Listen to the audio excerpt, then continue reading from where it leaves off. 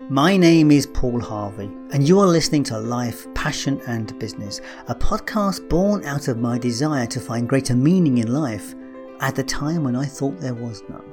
Since that day, I have spoken to hundreds of people, and what I have discovered is that our story is everything. Because what we do, feel or experience is based on the stories that we tell ourselves. It's time to explore what it means to live a good life. How do we make this experience better? And more importantly, how do we lead the world to a better place? My eyes have been the most open is the different definition of happiness or success, because to one person, it's just more time off so they can do a hobby or whatever it might be. To another person, it's more money so they can afford to buy, whatever it might be. So I think that the employees have really opened my eyes to that. Our conversation is a little different this week, as there's no fall, crash or upheaval in this story. However, it is about good communication and the search for meaning and purpose. My guest on the programme today is unusual in that he is younger than most. What makes him interesting is the third generation of a thriving family business, and the transition between father and son was without drama. Steve Cook was born in Oklahoma and has never left. As a child, he mirrored his dad and wanted to be like him. As he went to college, his dad became a restaurateur and Steve followed that interest in his studies. By the time Steve was leaving college, however, the family had sold the restaurant business and bought into the family racehorse feed business. So on stepping out into the world of work, Steve considered the various options before entering the family business. There's a lot of potential baggage when it comes to working with family. Our conversation is about that journey into the business, finding his feet up to the point where he took it over. The company is one of the largest feed suppliers in the USA, and that is down to the successful working relationship between Steve and his father. We talk about his challenges and of course the usual 5 questions. Steve did not say he was passionate about horse feed, but he is passionate about business and what it takes to run it well. And that's how we met. Steve is the host of the Better Business podcast. And as for the title, Squeezing the Sponge is his view on getting the most out of life. So let's join the conversation with Steve Cook. Just a side note before we join the program, there was a slight issue with the audio quality, a little bit of dropout on Steve's voice occasionally. So we've done our best with it, so I hope it doesn't affect your enjoyment of the program. I'm delighted to be with Stephen Cook. Welcome to the program. Thank you so much. I had a little research on you so I could know exactly what you talk about. You get into a little bit a lot deeper topics than I do on my podcast. So I'm afraid that maybe I'm not a deep enough thinker for this, but who knows? We're all deep, really. We're all deep, really. It's just that the point is this podcast is about you, the person. That's the most important thing. And, and that's the journey that we're all on. And yes, you're probably a little younger than most of my guests on this show. And you'll have a story. And, you are the third generation in a family business. And that was what intrigued me, because that's something to do. It's like, this program is about destiny in some way. And your destiny was mapped out for you. So we're going to explore that story. So, all right, tell us your story. Where did it start? Whereabouts on the world are you? And where did it all start for you? So I'm in basically as central of the United States as you can get. I'm in Oklahoma City, Oklahoma. So I'm in the central part of the central state of the United States. I grew up here starting out from birth and then moved all around as my dad was kind of a corporate guy and moved all around as a kid and then moved back here maybe in partway through grade school and grew up around this area and really haven't left since probably grade school as far as, living other places for a very long amount of time. Mm-hmm. And so kind of in a rural part of the United States, we're like kind of in the Midwest and a lot of small schools and small towns and things like that is what Oklahoma is made up of for the most part. I'm guessing being it's so central, it gets very hot and very cold. It's very, very big difference. We'll get to well over 100, into the 105 degrees Fahrenheit during the summer. And then we'll get down to last year, we were in -10 for almost 2 weeks. It was a really cold. See, you need a bit of winter. sea around you. A bit of sea helps, it keeps you, it kind of balances things. Hey, stabilizes you a little bit. Yeah, it does a bit. So what did you want to be when you were a child? What was your dreams as a child? What were the things you were into? I don't know if every kid was like this, but I basically mirrored my dad's, whatever my dad was doing. That's what I wanted to do my whole life. So as he kind of changed jobs, that's what I felt like I wanted to do. And I don't know if that comes from him taking to work with him or whatever, but that seems like that was kind of my path, was always to do what he wanted to do. Well, when I got into maybe junior high and high school, he started to get into the restaurant business and left a corporate job and started to own his own business. And that was the most interesting to me, and I don't think anybody in grade school really thinks that deeply about what they want to do. But as I got into high school and college, I really wanted to be in the restaurant industry. Towards my end of my college career, he had gotten into the feed industry, and that's where I landed into the racehorse, performance horse. Bit of a jump from restaurants to horses, isn't it, really? Yeah, it's a huge jump. On one side of the family, they had always been involved in horses, but on the other side of the family, we had not had that much of that in our upbringing. But I was always around it, growing up around horses and stuff. But it's weird. I see this now. The city kids always want to be the country kids, and then the country kids always want to become the city kids, So I was kind of raised around horses and animals and stuff like that. So I wanted to get as far away from that as possible, all growing up. The grass is always greener somewhere else, isn't it, really? Exactly. That's exactly right. But yeah, so, you've given me a bit of an open book here, because like you say, you followed your dad, but you must have had some things that you enjoyed doing. You must have had some things that you liked when you were younger. Yeah, I was all about sports growing up, but as I got probably, I think it was my sophomore or junior year of college, I read a book, Paul, and even through school and all that, we had to do required reading. I would always cheat and do the Cliff Notes version and get the summary or whatever. And I had never actually completed a book till I was pretty late into college. And I read my first business book, and that's where I kind of really started to feel like I really wanted to have my own business. And that's where my passion kind of left sports. And I was always kind of involved in sports or wanted to have something to do with sports all growing up. But I really just kind of started finding more of a passion towards business and things like that, towards when I got to maybe a junior, senior in college. Mm-hmm. So what happened? You obviously left college and went into the working environment. What did you go and do? Yeah, so I think that was probably one of my biggest choices, maybe my junior or senior year of college. It was that's when you really have to figure out, what you want to do with your life. And at least in a career aspect, because a lot of pressure is put on you to go to career fairs or, start lining up a job for when you get out of school.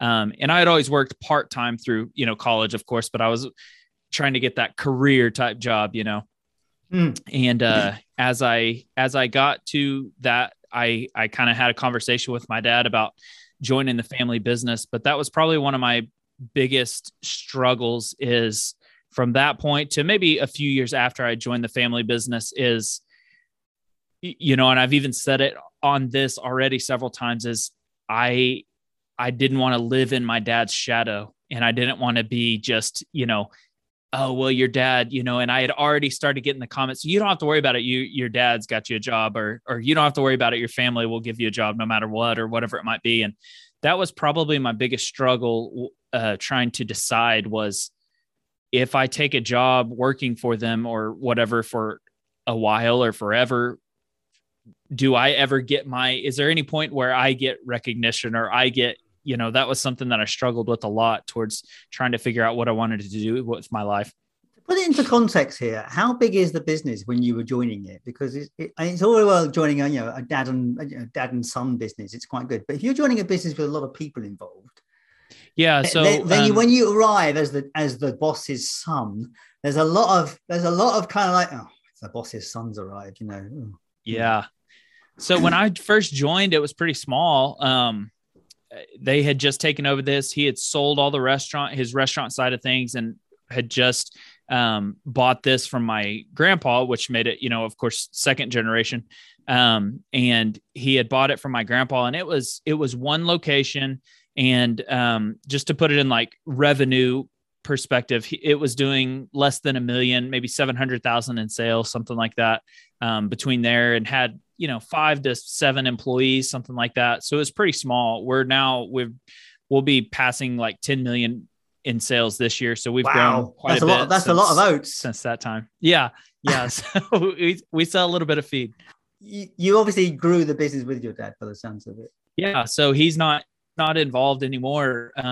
We kind of had a trust period of, he was very involved when I first started, for a year or two. And then, I think we doubled within the first year or so in sales, and then continued to double. And that's when, he was kind of like, the more I'm away, I think he said, the more I'm away, the better it does. So, I'm going to try to get out of your way a little bit more. So he's never been it was amazing. He's never been a control freak or anything like that. So, that was fun to get him to say, I don't want to be involved anymore, and kind of pass the reins in that perspective.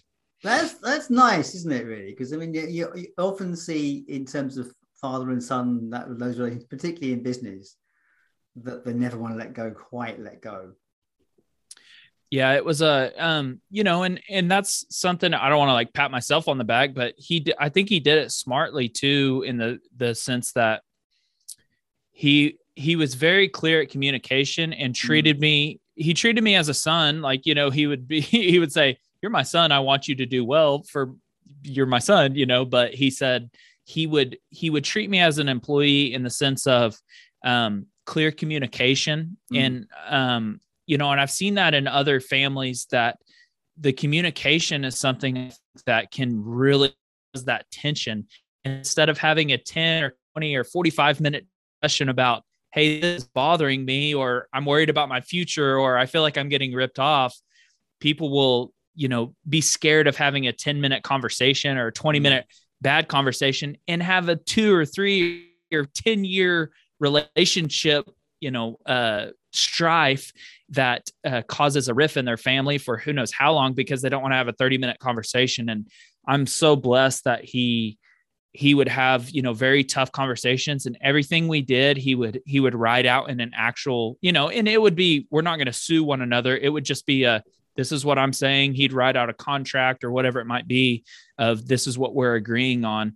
So he treated me as an employee in that aspect, though he wasn't like, don't call me dad, or, it was just he treated our relationship in the work environment very professionally, and was overly communicative. And that was like something that I've taken, I took it for granted for so long. I thought that that's how everybody did things, but now being older, I see that's half the problem. That's the biggest problem in every business, is the communication between people.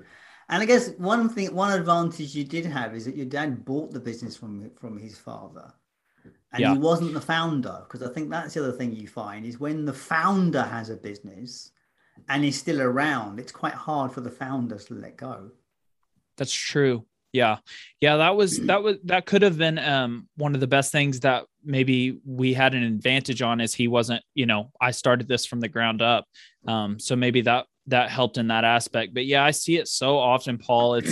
It's something that drives me crazy, that people will have that inability to relinquish control or whatever. And it's like heartbreaking, because it could be such a fun, me working with him, or both of my parents, really, it was such a fun relationship, because we had it was easier to talk about things, or we've always had that clear line of communication. And it breaks my heart that some families hate each other because of work. It's like, it's such a hard thing to see from the outside looking in, of like, why don't you have a conversation and tell them why you're miserable? It's, I don't know. It's so tough for me to, but it's the change, isn't it? Because it's like, a small business, as you say, your business was like, $500,000 thereabouts, and then $10 million. Those two businesses are very different animals.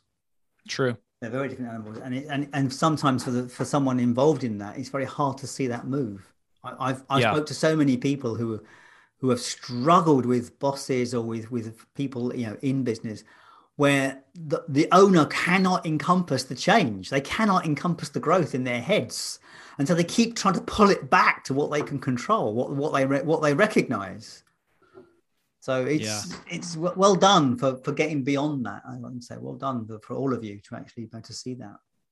Yeah. And I try to, it's one of those deals. It's like, it's fun to like, pat yourself on the back or whatever, but it's something that I feel like, I've taken for granted that I was raised not only in a great environment, but I thought that everybody was raised talking about margin and P&Ls and all that stuff. It's just something that I thought was natural. And as I got into high school, I would be talking to friends and they're like, I'm not really sure what my dad does. I'm like, what? Like, it just blew my mind that somebody doesn't even know what their parents do for a living, much less, know the ins and outs of their I think business. my son could say, but I think he'd struggle to know what it is. I mean, he knows what it is, but I think he would struggle to work it out on some level. I think he sort of knows. But yeah, I know what you mean.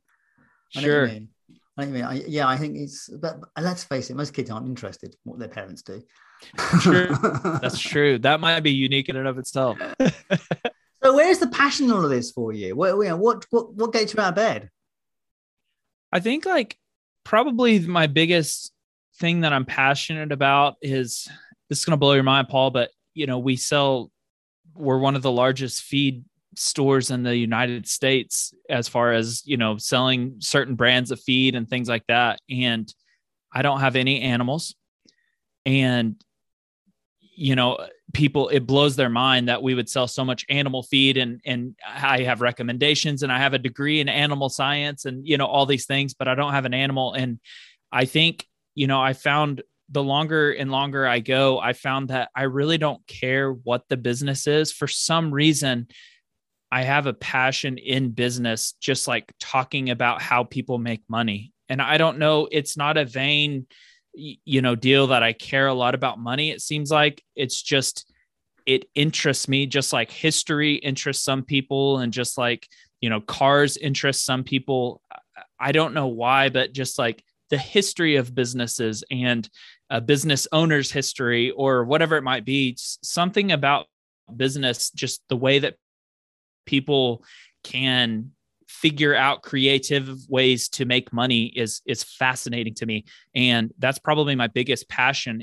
And so really, the feed store is an ends to a mean to be a business, and I think it's a great business and it's got a lot of advantages that you have pretty low amount of employees for the volume of revenue that you can do and stuff like that. I think a lot of the headaches, it's great people to work with. It's usually down to earth people and, as far as customers go, but I truly, I don't know. I just have like a weird, it was just I don't know if it was my upbringing or my nature or my nurture or whatever it was, but I have that knack for enjoying talking about business. So there's a question for me. Have you ever struggled in business? Well, has your family ever struggled? Have you, I mean, because it sounds like your father's always been quite successful. Has there been struggle? Have you experienced struggle in terms of that? Shit, we got bills to pay and we ain't got the money for it. So financially, I know probably until high school, obviously you're not going to tell a grade school kid. No, obviously you're not. You're back in. You're aware of it, aren't you? You can sense it. And looking back, I think that there was times when he left the corporate job to start their own business and things like that. There was times that I remember my parents have always had a great relationship and never been divorced or anything like that.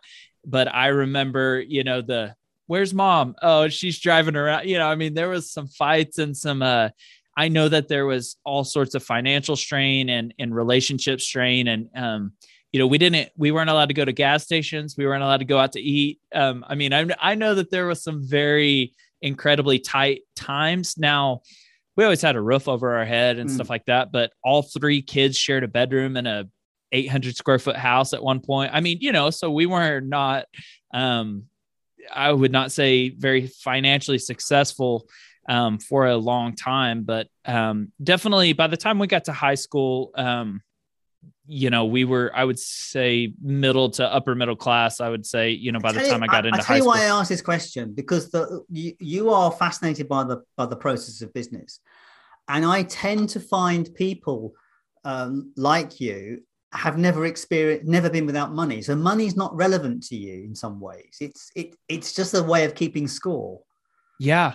And so what happens is, because you've got your mindset doesn't actually deal with that. Like, you don't have to struggle around it. So, well, I'll just do business and I'll just make more money. Yeah, and that's the difference, I think.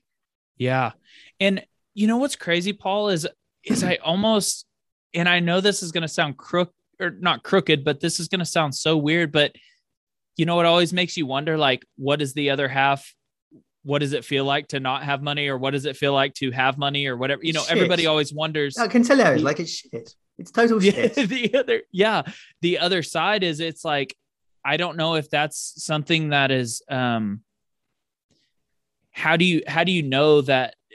Is it because I've been raised around it, or is it because, I guess it goes back to the nature or nurture thing. I wonder why that is, that I enjoy talking about that, or doing business things and stuff like that. I don't know if it's because I was raised around it, or because that was, something in my genetics. You've seen the journey. You've been exposed to it. You've had this mindset built around it. You've seen the success that your father did, and in what he did, and you've seen the struggles he had. Maybe not aware of them, but you've seen them.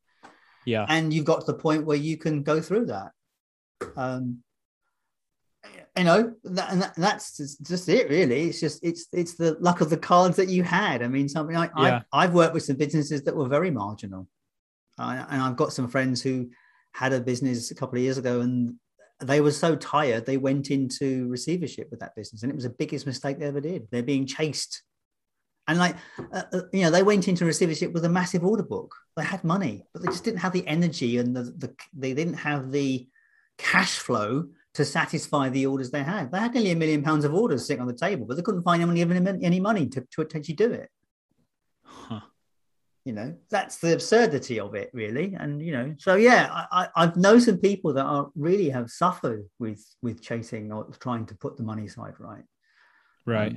So yeah, and I don't know the answer. It's either one or the other, really. And it's about, at the end of the day, it's about mindset. If their mindset was in the right place, they could have got through that, but their mindset wasn't.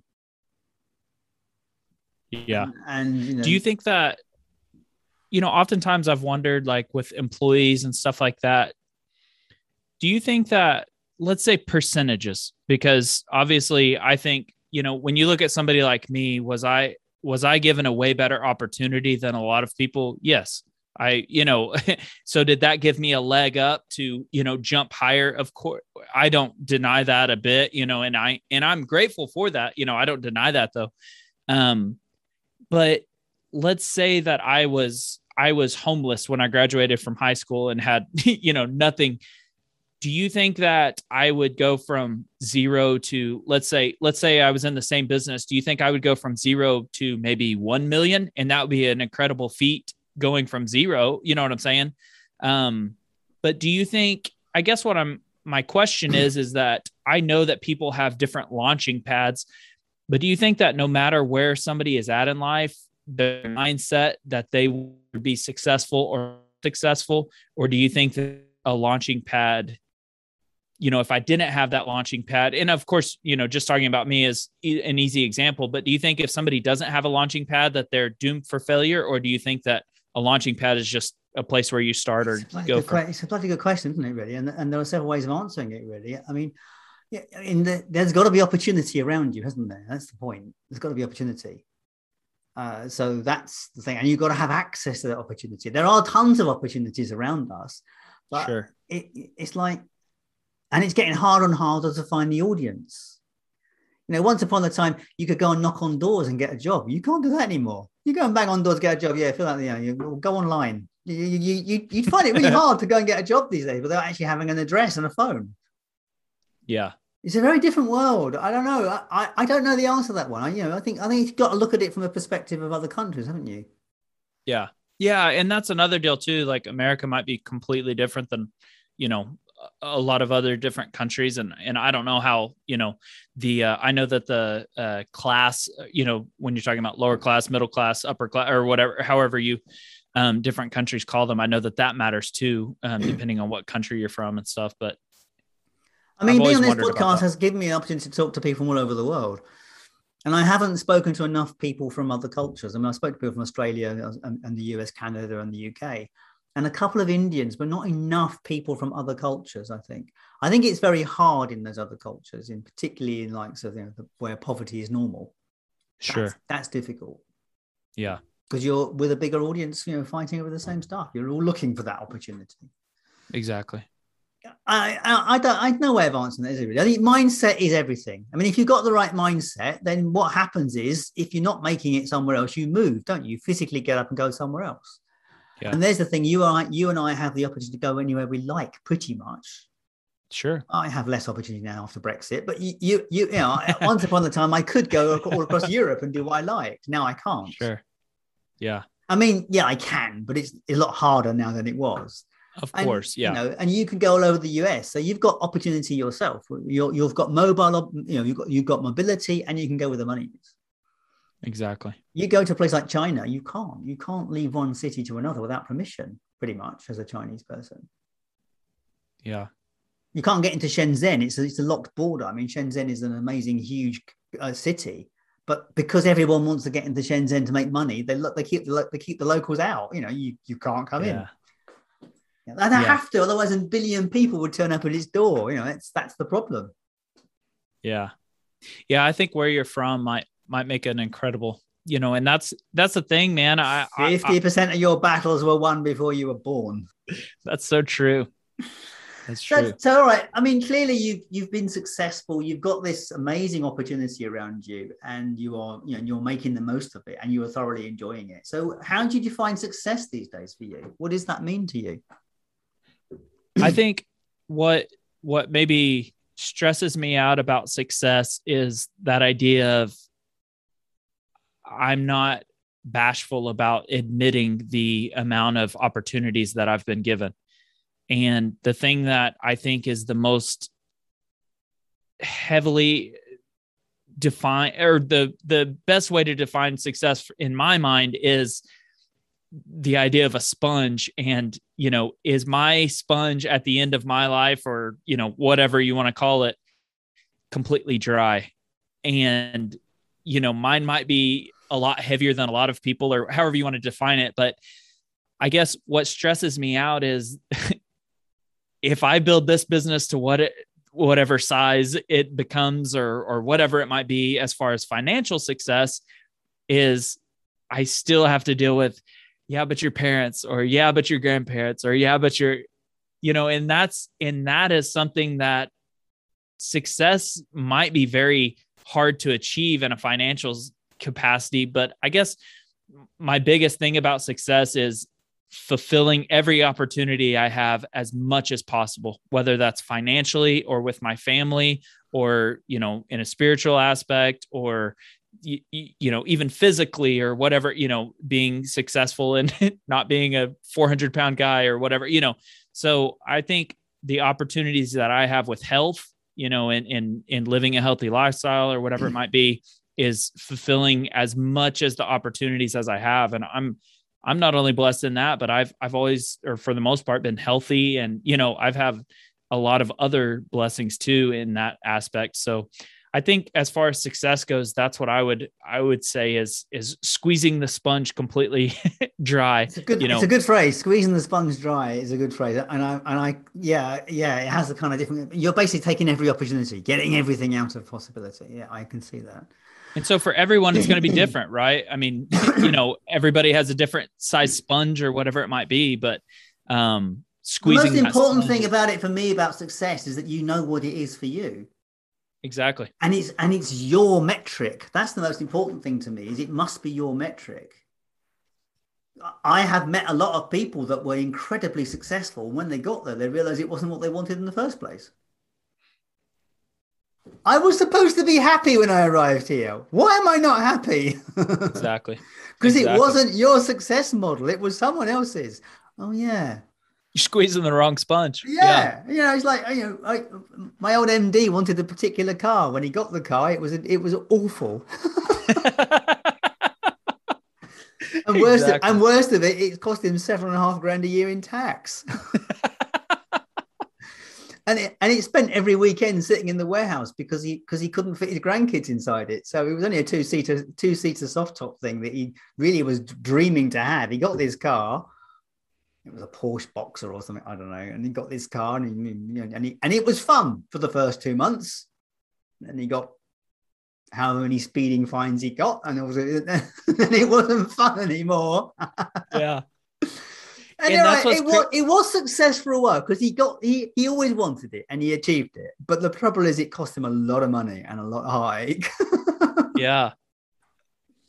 And that's what's crazy to me is like, that sounds zero fun to me. A certain car or driving fast or whatever, it appeals nothing to me. And I think employees have taught me more about that than anything, because with employees, you're trying to make them happy, right? So they'll continue to work for you. Well, you give one employee more money and they're tickled pink and they're happy. And then you give another employee more money and they don't care. They just wanted a vacation, or they don't care. They just wanted recognition, or they just wanted a handwritten note from you or whatever. That's what's blown my mind or really opened my eyes with this idea of success. Or it's really, I mean, success is also happiness, right? I mean, it's kind of, it goes hand in hand. And that's where my eyes have been the most open, is the different definition of happiness or success, because to one person, it's just more time off so they can do a hobby or whatever it might be. To another person, it's more money so they can afford to buy, whatever it might be. So I think that the employees have really opened my eyes to that. It touched on an interesting subject of that thing, because it's this thing about, what are humans for in a way. And if you'd have asked that question like 60 years ago or something, or sort of, maybe 70 years ago, most people would have stuck by the answer from the priest, which is the glorification of God. So most people spent their lives looking to do things within the context of their community, within their church, within that context. And as religion has ceased to have as much relevance, I mean, it's still relevant for people. I preach, people still have beliefs. But even though they still have beliefs, they don't hold God in such quite high esteem as they once did, because they're all looking to be happy. If you genuinely just were into the glorification of God, you'd be happy anyway. So what happens is we're now all seeking this thing that we can't really identify. Happiness. And as you discover, for some people it's more time off, some people it's more money. For some people it's a note, some people, and that's the journey that we're on. We're in this weird place now where humanity doesn't quite know what it wants. And I think, have you read the book, The Happiness Advantage? I know of it. Sean Anker, isn't it? Yeah. Yeah. Yes, I do know. So he talks about it, gratitude. Yeah. And he talks about not only, I can't remember the exact phrase that he uses, but when you boil it down, like all the studies of why is this third world country happier than one of the wealthiest cities in America or whatever, he studies all these different phenomenons of how could this person or this group of people, when you look at them, be happier than this other group? Because from the outside looking in, it looks like they've got everything they would ever want, and I can't remember how he phrases it, but when you boil it all down, it was something like the pursuit of something, or trying to, and it basically, if you think about it in this way, it's like you're working towards something makes you the happiest. And I think that boils down to, I mean, I'm a God believing person. And I think that idea that you're talking about, that can make somebody happy, is pursuing God. But what you're doing is you're working at trying to improve your life, or be a more moral person, or be, more active in your church, or whatever it might be. But also you can also pursue other things, right? Your hobbies or your business or your, I think that pursuing something or working at something gives somebody a sense of satisfaction, whether that's your job or whatever, and that can make you happy. Yeah, we have to have some opposition. It's like, you don't go to the golf course and get 18 holes in one and go, oh, I'll do that again tomorrow. Yeah, Yeah. you kind of want to perfect the swing, and it becomes kind of a thing. Struggle. You need a little bit of struggle, You need a to bit of make your struggle to make you to appreciate the journey. Absolutely, seems absolutely. counterintuitive, Which right? which I mean, that's which is quite interesting in terms of yourself. Where is your struggle, my friend? maybe that's why I like business so much because I Maybe it get my is. teeth kicked at I get I get embarrassed or get disappointed or whatever in new ideas and stuff like that. Now I try not to over leverage myself where it puts me out of business or go bankrupt or whatever, Yeah. but I do enjoy challenges and competing with other businesses. And, I want to, struggle in that way, I guess you could say. Now I want to win, but that is a struggle. I guess you could say on a small micro level. Yeah, indeed. So this is a fascinating conversation, and we could go in all sorts of rabbit holes. I need to be careful with this one. So I'm going to pull us back onto to the target at this point. Get us back on track. So what is it? How do you see contribution? I mean, you make good feed for horses. I agree. Horses are happy because you exist. And Sometimes. horse ride, people who own horses are happy because you exist. That's obvious. Well, what else do you do? It's a good question. I think contribution, if you had to boil it down, kind of goes back to that idea of success, that it can mean different things for different people. If I think about what have you contributed the most, it would be other people's jobs would be probably the biggest thing in not only employees, but all of the people. I think about all the people we buy from. Yeah. And I mean, we have probably 30 different sales reps who, of them, maybe 5 of them were their biggest accounts and things like that. And I don't know. I don't know. I think contribution kind of comes back to that same deal. It's different things for different people. What does it mean? What is it for you, though? How do you see yourself contributing to the world? You may have to think about that one by the sounds of it. I got to think about that. Okay. I know you do contribute because obviously you, as you say, you employ people, you've built a business, you do stuff, you have a podcast, you do things in the world and you share your knowledge. So clearly you do contribute, and it's about you recognizing those contributions, I think. What about contributing? What about contributing to yourself? I think contributing to myself, like where I am the happiest is when I'm, and Paul, I can't remember if I read this in a book or I heard it on a seminar or whatever, but you know what? I think it, do you remember Tony Robbins, or do you know Tony Robbins, a speaker? He said, it was a practice or whatever you could do when you think about your life, 30 years from now, and you think about your ideal life and whether you write it down or just think about it or whatever, but you are the happiest when you are going towards that ideal life. And at any time as somebody is not happy, it's because they found like they've either had something that's blocking them from getting to that, or they've got this idea that they might not ever be able to achieve that. And I think contributing myself is, there's a lot of things that I want to do. And when I am going towards my ideal life, and, without getting it too into the specifics, that's where I'm the happiest, or contributing myself is working towards that and trying to get closer and closer to that. And that's where I feel like I'm the happiest. The other side of contribution to me is also about self-care. How do you look after yourself? How do you value yourself? That's contribution to me, to you. I think looking after myself, I think about my moral part of my life that, not getting, this sounds weird, but not getting too wrapped up in myself, that I'm checking myself, am I helping other people? Am I being a good husband? Am I being a good father? I think that's probably one of the best things that I have to check myself constantly. But as far as self-care, I find myself out in where there's no away from technology and things like that. I do a lot of camping trips and hunting trips and stuff like that.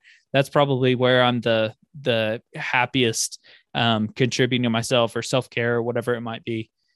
is doing things like that.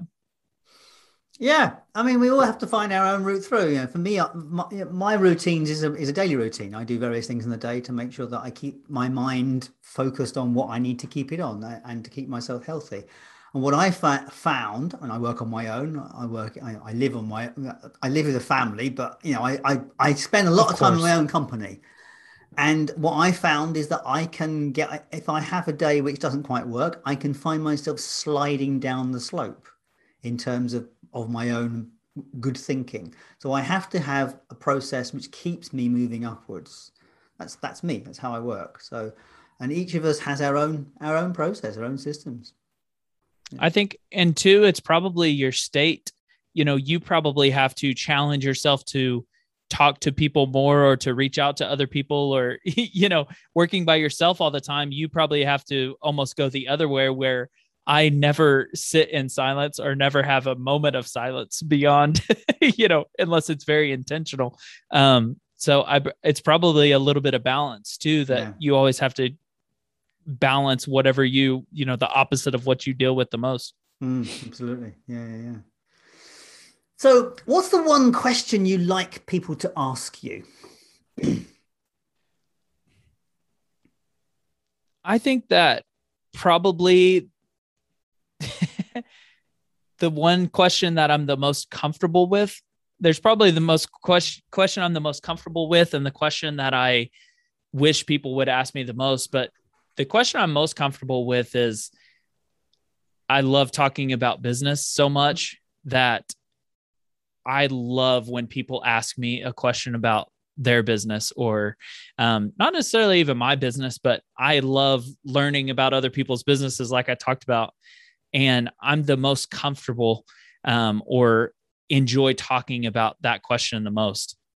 Probably a question that would be the most uncomfortable is something that along the lines of what we talked about earlier, with that idea of success or whatever it might be that we talked about earlier, is what have I done, or what am I responsible for? Or, when you talked about that idea of like struggle, that's almost like an uncomfortable conversation for me.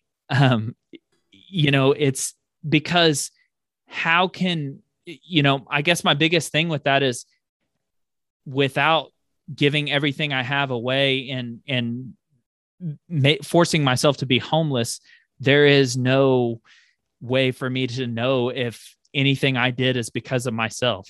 Right. There's no way for me to ever know. This is why you find a lot of people who are very big entrepreneurs who have made lots of money. They tend to do physical trials. They tend to push their body through something because they're looking for the struggle. You find a lot. Really good observation. What I've noticed is a lot of the entrepreneurs that I meet are endurance runners, or they do some kind of endurance work, something which really pushes them. Yeah.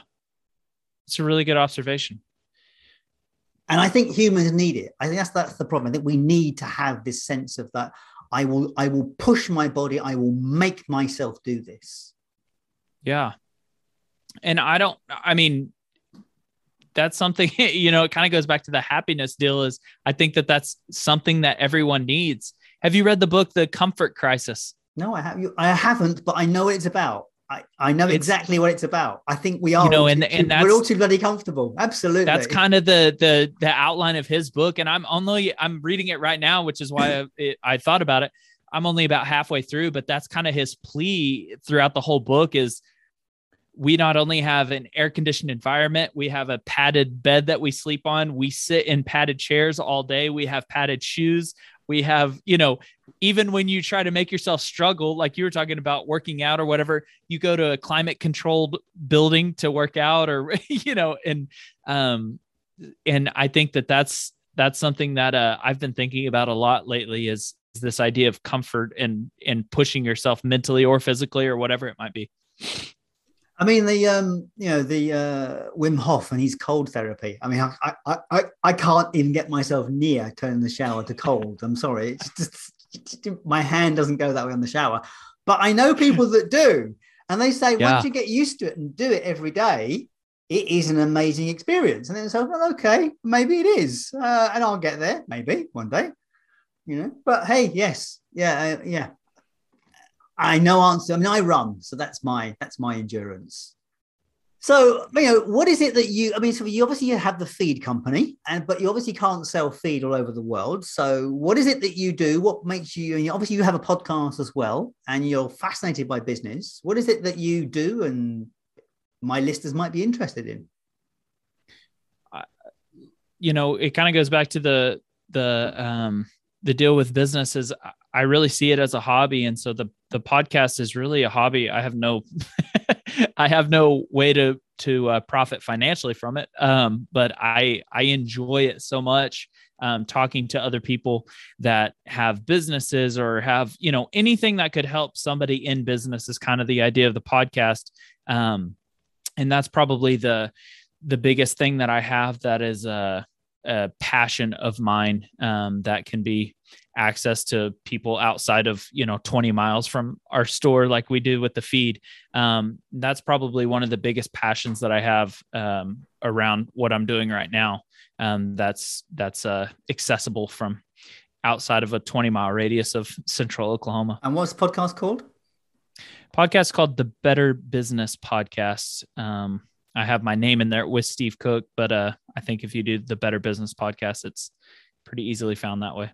Did you look for another B to try and get because a Better Business Podcast or a bit of alliteration? I know. I wanted it to be a cool name, but I don't know. It was. I started well, out called. It's quite good. Better Business Podcast. It does have and it has a nice cadence to it.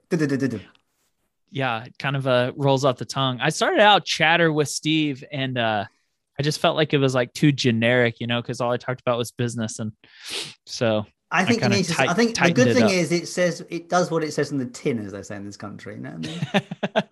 Do you have exactly. That? Do you have that in your country? It does what it says in the tin? Nope, we don't have that. We don't have that. It's a very famous paint brand, and it does what it says in the tin. So there you go. I might steal that from you. Or maybe it's not mine. It's there. It's not there. It's there. You might have a problem with that one. It's a tagline for a paint company. There you go. So Steve Cook, we'll put the links. If you want to find out Steve's podcast, check out that name, which is Better Business Podcast. And if you want to look for the links for that, they will be in the show notes for this podcast, so you can find them there. And that's at lifepassionandbusiness.com. So we reach our last question, which is the big one. What's the meaning of life, Steve? Why are we here? And if you are a Bible believing person, I think the Bible talks about it, and I think it correlates with not only a Bible believing person, but I think it correlates with everybody. And the passage I'm talking about is to fear God and keep his commandments is what the book of Ecclesiastes talks about. But I think that that's what makes people the happiest and what makes people feel like they have a fulfilled life. There's a book written that interviewed people on their deathbed and talked about some of the regrets that they had. And I think that the biggest thing that people, and obviously I don't know, Paul, right? I'm a young person, so I have to speak from where I'm at right now. But where because it will change. A meaning of life will change all the time. Like all these answers will change. I'd come back to you in 10 years' time. You'll have a completely different conversation. But it's like, where are you now? What is the meaning of life for you at this moment in time? I think it's to, squeeze that sponge as much as possible. And what that does is that prepares you for the afterlife.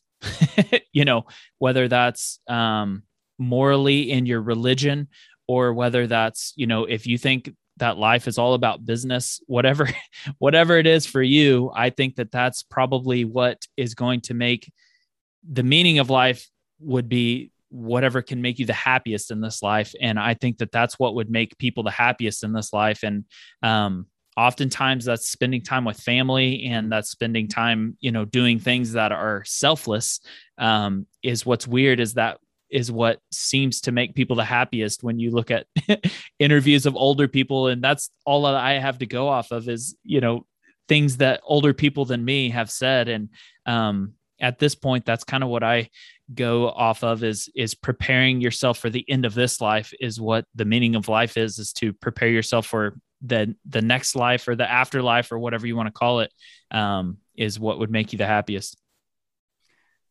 Steve Cook, thank you so much for the time with me today. It's been a joy to talk to you. All the best, my friend. Thank you so much. Thank you so much for having me on, and we'll have to get you on my podcast. Surely you know a little bit about business. Thank you very much. All the best. Thanks, Paul. And that was Life, Passion and Business with Paul Harvey and my guest, Steve Cook. Now, of course, you can't buy horse feed unless you are in Oklahoma, but you can connect with Steve and his Better Business podcast. So you can find him at stevecook.com. You can find him on LinkedIn, Instagram, Facebook, and on YouTube. Now, all those links will be available at the website lifepassionandbusiness.com. Hopefully you have been following this podcast for a while and have explored the 5 questions for yourself. But if not, what's stopping you? You know, after hundreds of interviews, I can say with a hand on my heart that having answers to the questions about our passion, a picture of success, an awareness of contribution, thoughts around the one question and a sense of what it all means, that is the path to a good life. Now look, you don't need me to tell you that our world is changing faster than at any other time, certainly any time that I can remember, and we must be sure to know who we are and what we want out of this journey, because we will not get it unless we choose it. So please give it some thought, because your future depends on it. And if you'd like some help with that process, do check out the resources tab at lifepassionandbusiness.com, where you will find the 5 questions ebook and worksheets. Now, this stuff is packed with exercises to help you on the journey towards self-discovery, and it's at the amazing price of just $12.99. So do check that out at the resources tab at lifepassionandbusiness.com. Now finally, has this podcast been useful to you? If so, please consider giving us a 5-star review on the app of your choosing, and of course sharing it with a friend, because that's how people like yourself find good podcasts. And that's it from me until Sunday. As always, thank you so much for being here with me on this journey. I so appreciate your time and attention. I'll catch you next time. All the best.